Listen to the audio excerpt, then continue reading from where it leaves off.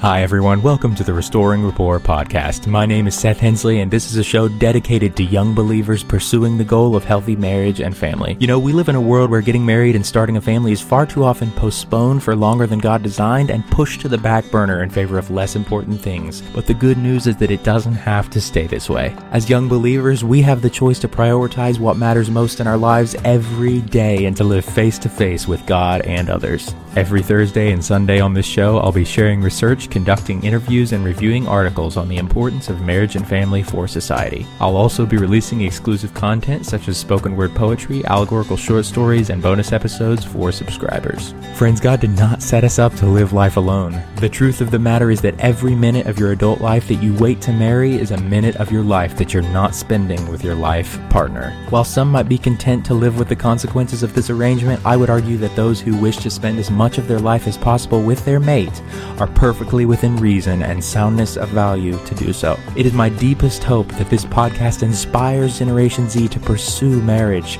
become the best spouses and parents the world has ever seen, serve with furious intentionality, love well, and discover the joy of hanging the moon for another. To access my sources, subscribe to the show, or get your copy of my latest book, visit anchor.fm/Seth-Hensley, or check out the show notes of each episode. All right. Hello, everyone. Welcome to episode 213 of the Restoring Rapport podcast. We're super excited for the content we've got planned out for you guys today, as always. This is a podcast about keeping marriage and family as central goals for young believers and prioritizing relationship in a world of many distractions. And today we're coming at you with a really unique episode that we actually have not covered yet. When you do 213 episodes, there aren't many topics when it comes to marriage and family that you have not covered. But today we're going to be going over a topic that Landon and I have not covered at all on this show. So there's always something new that you can do. That's kind of been the lesson for me today. And this is actually a topic that I'm still kind of internally debating myself and kind of working out what I think on it. I can kind of see the sides of both sides of this argument, and I'm going to give you the sides of the perspectives of both people on either side of the aisle of this issue. But today we're going to talk about contraception and birth control and kind of what whether or not that is a good thing for society. Not even a good thing. Let me be more specific with my words here. Whether or not that is actually a morally acceptable thing to do and bring into your marriage. So today, joining me on the show is our co-host, Landon Mock. I'm glad to have him back personally. I know you guys are as well. But Landon, how have you been doing? Doing pretty good. Enjoying the holidays, spending time with family. Walker's feeling a little ill today, but we get through. I'm giving him words of encouragement. He don't know what I'm saying, but I tell him, just trust the plan. We're gonna get through it. And listen, when all man, of us get when all of us get to the next level here, we'll all feel better, and you'll get through this illness, and it'll make you stronger, buddy. Just keep fighting. Yeah. One of the strongest ladies that I know, definitely one of the strongest in my personal circle of acquaintance, is a lady who's gone to my house church group for years. I'm very close to this lady, and she says something about she always talks about the power of words and how it kind of impacts your environment. And she did it like this. She talked about this rice experiment that was done one time where people basically spoke words of encouragement to rice, and then they cursed the rice for weeks. And then she just basically showed you the visual impact of what that did to the rice over a long period of time, which I thought was very odd. So, I mean, man, I think good on you for speaking words of encouragement to Walker, even if he doesn't understand what's going on, because it really does just impact your environment in positive ways, regardless of, what many people may think. So, but I've had a pretty good morning myself. A lot of my family in love, so to speak, are in North Carolina this week, going down to see my sister-in-law and brother-in-law and my niece. So we FaceTimed them this morning. That was kind of our start to the morning. And I got out of bed really late, or I got out of bed around 8 o'clock this morning, but then I went back to bed because I'm trying to enjoy my break as much as possible before school starts back. And I've really been loving my second big long break as a teacher. It's been nice and much needed. But let's go ahead and jump in. This is going to be a whopper of an episode. This is going to be a whopper of an episode for so many reasons. People just have such wide, varying ideas on this. And I do want to start out by saying, Lane and I here are not, saying we have an absolute corner on truth. We're not saying we know everything. We're not saying we have the right argument. We're just presenting you with ideas, because as young believers who are moving towards the goal of marriage and family, these are things you're going to have to start making decisions on, and at least, formulating your worldview on moving into marriage. And so this is an issue that we need to discuss, and it's one of those controversial issues that there's several of them that we haven't actually talked about on the show, but that list is getting smaller and smaller. So we're just going to cross contraception off that list today and go ahead and talk about that, and kind of present the ideas out there. So just natural, I'm going to give you a couple perspectives right off the bat. Most people who are not religious and don't subscribe to any sort of religious worldview are going to be on the side that contraception is the best thing since baked bread for women in particular, and they're going to talk about how women have control over their fertility. They're going to talk about how women have control over when they have a control over the time at which they give birth. They're going to talk about the benefits that contraceptives have for women who are perhaps have a really heavy period, and sometimes doctors will prescribe contraceptives just to for the physical health of that person, not so much to keep them from having a child, but for the physical health benefits. That's going to be the kind of arguments that you're going to get from the people who are pro contraceptives. A lot of people actually kind of worship the birth control pill because it, again, I would say the sad part about it is, well, it's just such an impactful thing. I think Jordan Peterson is the one who said that it's, one of the most impactful inventions, along with the atomic bomb, that this, couple centuries has produced. And I think he's downright on point there. I mean, to have a species have control over their reproduction outside of having sex is a truly amazing thing. In the sense that it's just a groundbreaking invention. And so that's naturally going to come with all sorts of consequences. In the past we've had, we've talked about how I think, again, another thing Jordan Peterson says is right, is when he discusses how the birth control has impacted, families. And children really aren't convenient. As Landon, I'm sure, will tell you, children are not a matter of convenience. Children are a matter of calling and purpose, and they're a beautiful thing a beautiful way that you can serve and raise up the next generation. Have somebody take care of you when you're older. Children come with all sorts of benefits. They're a wonderful thing, and we're just a huge proponent of having children on the show, but they're not convenient. And so what often people will do is they'll use that pill to embrace the pleasures and joys of a sexual relationship without adopting what normally comes along with that, and that is children. So that's another thing Jordan Peterson will say has impacted society. I'll play a clip on that in just a minute. But before we do, Landon, you want to just give us kind of your just a 30,000-foot take on the contraceptive view of the world today? You don't even have to get into your personal opinion yet. Just kind of like what you've seen discussed, and kind of the attitudes towards the pill, as well as blockade methods and that kind of thing. Yeah, so I'll start out with my opinion. Okay. Landon Mock's opinion, you can write this down. Contraceptives bad. That in bold letters. That's my opinion. Okay.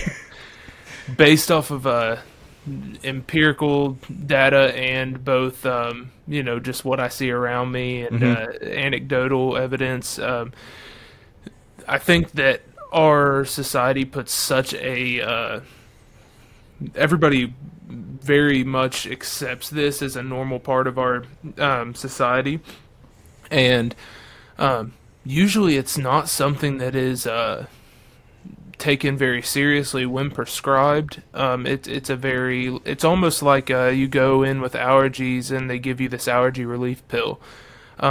It's never taken as seriously as it probably should be, in my opinion. So I have some statistics that will back that up, but we can get into that a bit later. I think that my first gripe with contraceptives would be the lax that people show when prescribing, and both when prescribing and accepting to take them. I think that it's something that, and to no fault of most people, it is something that is very lackadaisical. and it seems to me that we aren't taking very seriously when we talk about the side effects and what exactly that can cause within a woman's body. And I would, people, I feel like I can already hear people saying, like, what do you know about a woman's body? And I'm going to talk more, statistically and not as much like what I think would happen, but what I can see in studies, because I'm not a part of that demographic. But I can also give some anecdotal evidence based off of women I know that have been taking it. So I think that 30,000 foot view. Yeah. Contraceptives. BAD. I'm not a fan. Yeah. Okay. I'm going to agree with you a lot in a lot of ways there. I mean, here's where I'm going to approach this conversation with a huge degree of humility. I'm not, to be honest, this really just, I had my sights set on other issues until just recently. So this is something that I've not, even worked out my own worldview on, especially being raised. It wasn't until I was married and probably preparing to have children or discussing the idea of children that I started to think of this. Yeah. And I'd like to talk about a few different things on this, both the statistics that I would pull out to maybe try and dissuade people from using these, but also a religious standpoint for those young believers that are here. So even if you're not a young believer, don't turn it off. I feel like we still have something to tell you, but also there's going to be parts of this where we're going to go into a more Christian worldview of what we should look at when looking at contraceptives. Yeah, absolutely, man. I'm going to play a quick clip for them here, just kind of summarizing. This is an expert, Jordan Peterson, on how the birth control pill impacted society, post its invention. So let's go ahead and play that really quick. Meant that impulsive hedonism could now rule, and that would be the highest form of sexual expression. And the idiot artists who jumped on that bandwagon were certainly of that mind. What we're seeing instead is that young men and women are turning in ever greater numbers to a very casual pornography, especially with regards to the boys, to the abandonment of any relationships whatsoever. Hi guys, this is just a quick reminder that you can use the link in the show notes to send me a voice message with a comment or a question. Okay, And he's you can just search Jordan Peterson and the birth control pill, and he's got I don't even know how many lectures on it. So that's just his brief take of it. He doesn't really, again, he's a clinical psychologist, so the way he approaches this, he approaches things from the secular lens. So he's going to talk about how the birth control pill has impacted society. He's not going to talk about the birth control pill from a moral perspective. He's not going to talk about birth control from a whether it's right or not, or good or bad even. He's probably going to talk about it with the language of how it has impacted society. And a lot of those ways he argues are very negative, is the words that he would use. But Lane and I are going to do both today. We're going to kind of give you, like he said, the statistical arguments against it and for it, and then we're going to give you the religious arguments against it and for it. And being raised Protestant, this is another way that I was frustrated with Protestantism and the way that I grew up. The birth control pill, and any other form of contraception was totally not talked about. It was just basically ignored, and that's something I really don't like about a lot of churches at least in my geographical area. Of the Protestant variety, they do not address or give teachings on certain things that are taboo that people have different disagreements on, probably for the reason that they're trying to keep members and they want to avoid hot button issues.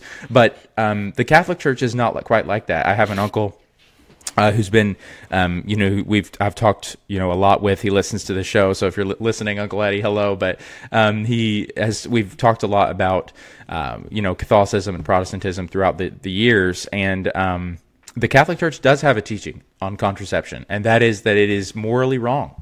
For those of you who don't know that, the Catholicism teaches that contraception is morally wrong, and they've got actually quite a few good reasons for it. You can search Christopher West or Matt Fradd or Trent Horn, any of these Catholic apologetic teachers that will kind of teach you the reasoning behind why it's wrong, and they don't argue from a scriptural sola scriptura perspective that Scripture says birth control is wrong, because obviously birth control is not in the Bible. It's not in Scripture because of the time at which the Bible is written.